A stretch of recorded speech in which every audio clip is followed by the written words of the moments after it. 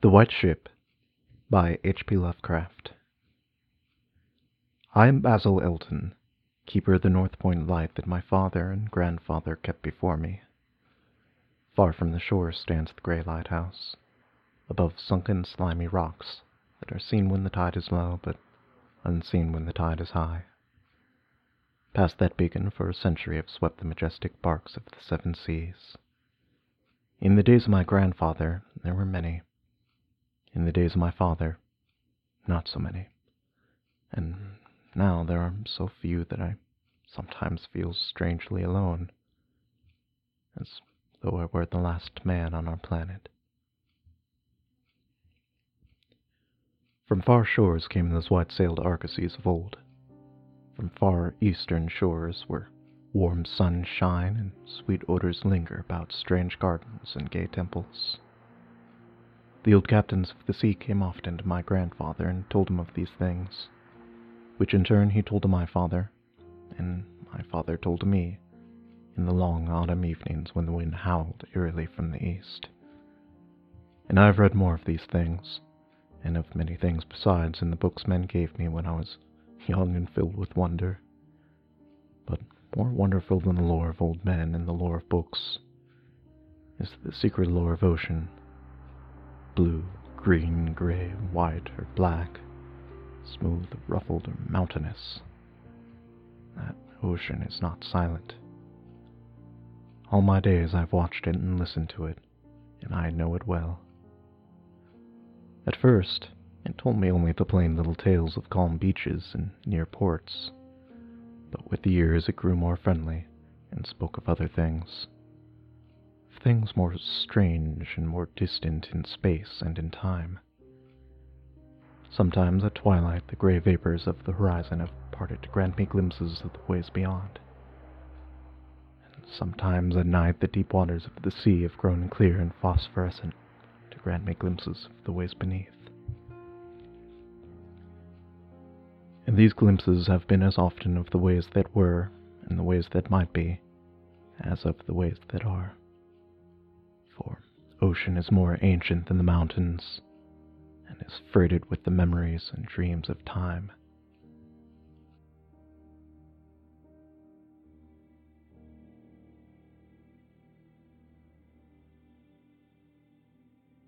Out of the south it was that the White Ship used to come when the moon was full and high in the heavens.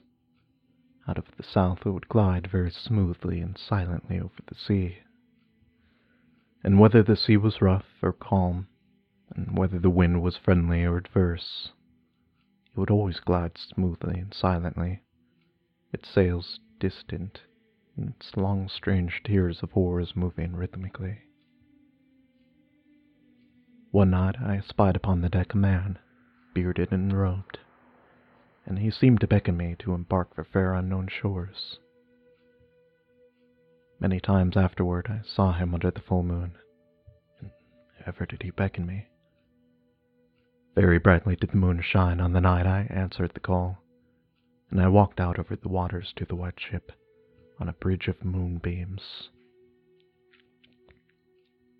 The man who had beckoned me now spoke a welcome to me in a soft language I seemed to know well, and the hours were filled with the soft songs of the oarsmen as we glided away into a mysterious south, golden with the glow of that full mellow moon.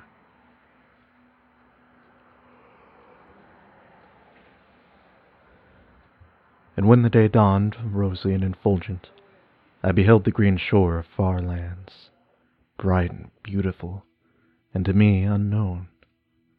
Up from the sea rose lordly terraces of verdure, tree-studded, and shewing here and there the gleaming white roofs and colonnades of strange temples. As we drew nearer the green shore, the bearded man told me of that land, the land of Zar, where dwell all the dreams and thoughts of beauty that come to men once, and then are forgotten. And when I looked upon the terraces again, I saw that what he said was true. For among the sights before me were many things I had seen once through the mists beyond the horizon, and in the phosphorescent depths of the ocean. There, too, were forms and fantasies more splendid than any I had ever known, the visions of young poets who died in want before the world could learn of what they had seen and dreamed. But we did not set foot upon the sloping meadows of Zar, for it is told that he who treads them may never more return to his native shore. As the white ship sailed silently away from the templed terraces of Zar, we beheld on the distant horizon ahead the spires of a mighty city. And the bearded man said to me, "This is Thalarion, the city of 1,000 wonders, wherein reside all those mysteries that men have striven in vain to fathom." And I looked again at closer range and saw that the city was greater than any city I had known or dreamed of before. Into the sky the spires of its temples reached, so that no man might behold their peaks. And far back beyond the horizon stretched the grim gray walls, over which one might spy only a few roofs, weird and ominous, yet adorned with rich friezes and alluring sculptures. I yearned mightily to enter that fascinating yet repellent city, and besought the bearded man to land me there, at the stone pier by the huge cavern gate Acrail. But he gently denied my wish, saying, "Into Thalarion, the city of 1,000 wonders, many have passed, but none returned. Therein walk only demons and mad things that are no longer men, and the streets are white with the unburied bones of those who have looked upon the Ebolan Lathai that reigns over the city." So the white ship sailed on past the walls of Thalarion, and followed for many days a southward flying bird, whose glossy plumage matched the sky out of which it had appeared. Then came we to a pleasant coast, gay with blossoms of every hue, where as far inland as we could see vast lovely groves and radiant arbors beneath a meridian sun. From bowers beyond our view came bursts of song and snatches of lyric harmony, interspersed with faint laughter so delicious that I urged the rowers onward in my eagerness to reach the scene. And the bearded man spoke no word, but watched me as we approached the lily-lined shore. Suddenly, a wind blowing from over the flowery meadows and leafy woods brought a scent at which I trembled.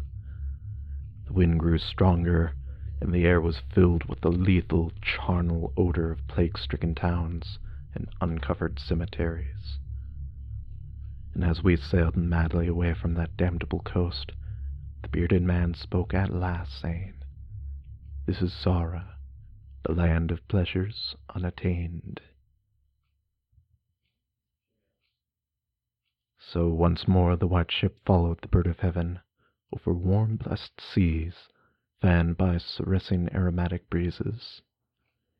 Day after day, night after night did we sail, and when the moon was full we would listen to the soft songs of the oarsmen, sweet as on the distant night when we sailed away from my far native land. And it was by moonlight that we anchored at last in the harbor of Sona Nil, which is guarded by twin headlands of crystal that rise from the sea and meet in a resplendent arch. This is the land of fancy, and we walked to the verdant shore upon a golden bridge of moonbeams.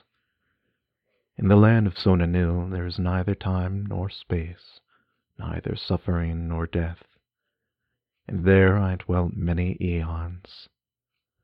Green are the groves and pastures, bright and fragrant the flowers, blue and musical the streams, clear and cool the fountains, and stately and gorgeous the temples, castles, and cities of Sona Nil. Of that land there is no bound, for beyond each vista of beauty rises another more beautiful. Over the countrysides and amidst the splendor of cities rove at will the happy folk, of whom all are gifted with unmarred grace and unalloyed happiness. For the eons I dwelt there, I wandered blissfully through gardens where quaint begonias peep from pleasing clumps of bushes, and where the white walks are bordered with delicate blossoms. I climbed gentle hills from whose summits I could see entrancing panoramas of loveliness, with steepled towns nestling in verdant valleys, and with golden domes of gigantic cities glittering in the infinitely distant horizon. And I viewed by moonlight the sparkling sea, the crystal headlands, and the placid harbor wherein lay anchored the white ship.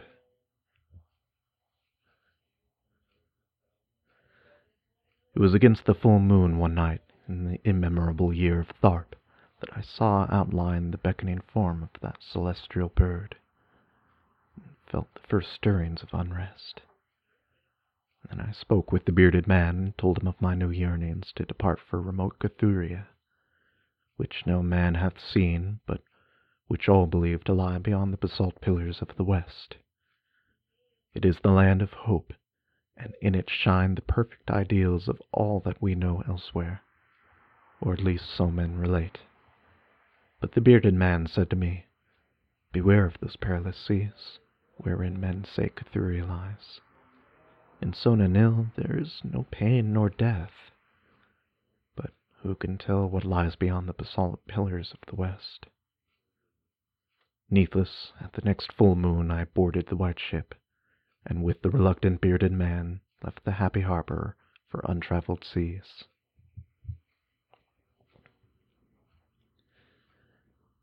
And the bird of heaven flew before and led us toward the basalt pillars of the west. But this time the oarsmen sang no soft songs under the full moon. In my mind I would often picture the unknown land of Cathuria, with its splendid groves and palaces, and would wonder what new delights there awaited me. Cathuria, I would say to myself, is the abode of gods, and the land of unnumbered cities of gold. Its forests are of aloe and sandalwood, even as the fragrant groves of Comorin, and among the trees flutter gay birds sweet with song. On the green and flowery mountains of Cathuria stand temples of pink marble, rich with cavern and painted glories, and having in their courtyards cool fountains of silver, where purl with ravishing music the scented waters that come from the grotto-born river Narg. And the cities of Cathuria are all cinctured with golden walls, and their pavements also are of gold. In the gardens of these cities are strange orchids and perfumed lakes whose beds are of coral and amber. At night the streets and the gardens are lit with gay lanterns, fashioned from the three-colored shell of the tortoise. And here resound the soft notes of the singer and the lutanist, and the houses of the city of Cathuria are all palaces, each built over a fragrant canal bearing the waters of that sacred Narg. Of marble and porphyry are the houses, and roofed with glittering gold that reflects the rays of the sun and enhances the splendor of the cities, as blissful gods view them from the distant peaks. Fairest of all is the palace of the great monarch Dorib, whom some say to be a demigod and others a god. High is the palace of Dorib, and many are the turrets of marble upon its walls. In its wide halls many multitudes assemble, and here hang the trophies of the ages. And the roof is of pure gold, set upon tall pillars of ruby and azure, and having such carven figures of gods and heroes that he who looks upon those heights seems to gaze upon the living Olympus. And the floor of the palace is of glass, under which flow the cunningly lighted waters of the Narg, gay with gaudy fish not known beyond the bounds of lovely Cathuria. Thus I would speak to myself of Cathuria, but ever would the bearded man warn me to turn back to the happy shores of Sona Nil. For Sona Nil is known of men, while none hath ever beheld Cathuria. And on the 31st day that we followed the bird, we beheld the basalt pillars of the west. Shrouded in mist they were, so that no man might peer beyond them, or see their summits, which indeed some say reach even to the heavens. And the bearded man again implored me to turn back, but I heeded him not, for from the mist beyond the basalt pillars I fancied there came the notes of singer and lutanist, sweeter than the sweetest song of Sona Nil, and sounding mine own praises, the praises of me, who had voyaged far under the full moon, and dwelt of the land of fancy. So to the sound of melody the white ship sailed into the mist betwixt the basalt pillars of the west. And when the music ceased, and the mist lifted, we beheld not the land of Cathuria, but a swift, rushing, restless sea, over which our helpless bark was borne towards some unknown goal. Soon to our ears came the distant thunder of falling waters, and to our eyes appeared on the far horizon ahead the titanic spray of a monstrous cataract, wherein the oceans dropped down to abysmal nothingness. Then did the bearded man say to me, with tears on his cheeks, "We have rejected the beautiful land of Sonanil, which we may never behold again. The gods are greater than men, and they have conquered." And I closed my eyes before the crash that I knew would come, shutting out the sight of the celestial bird, which flapped its mocking blue wings over the brink of the torrent.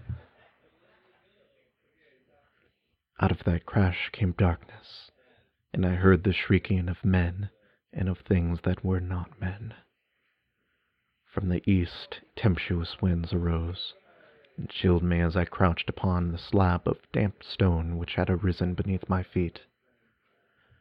Then, as I heard another crash, I opened my eyes and beheld myself upon the platform of that lighthouse from whence I had sailed so many eons ago. In the darkness below there loomed the vast blurred outlines of a vessel breaking up on the cruel rocks, and as I glanced out over the waste I saw that the light had failed for the first time since my grandfather had assumed its care. And in the later watches of the night, when I went within the tower, I saw on the wall a calendar which still remained as when I left it at the hour I sailed away.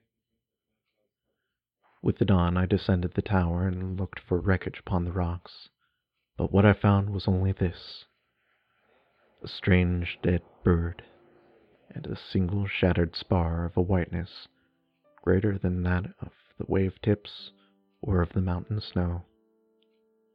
And thereafter the ocean told me its secrets no more, and though many times since has the moon shone full and high in the heavens, the white ship from the south came never again.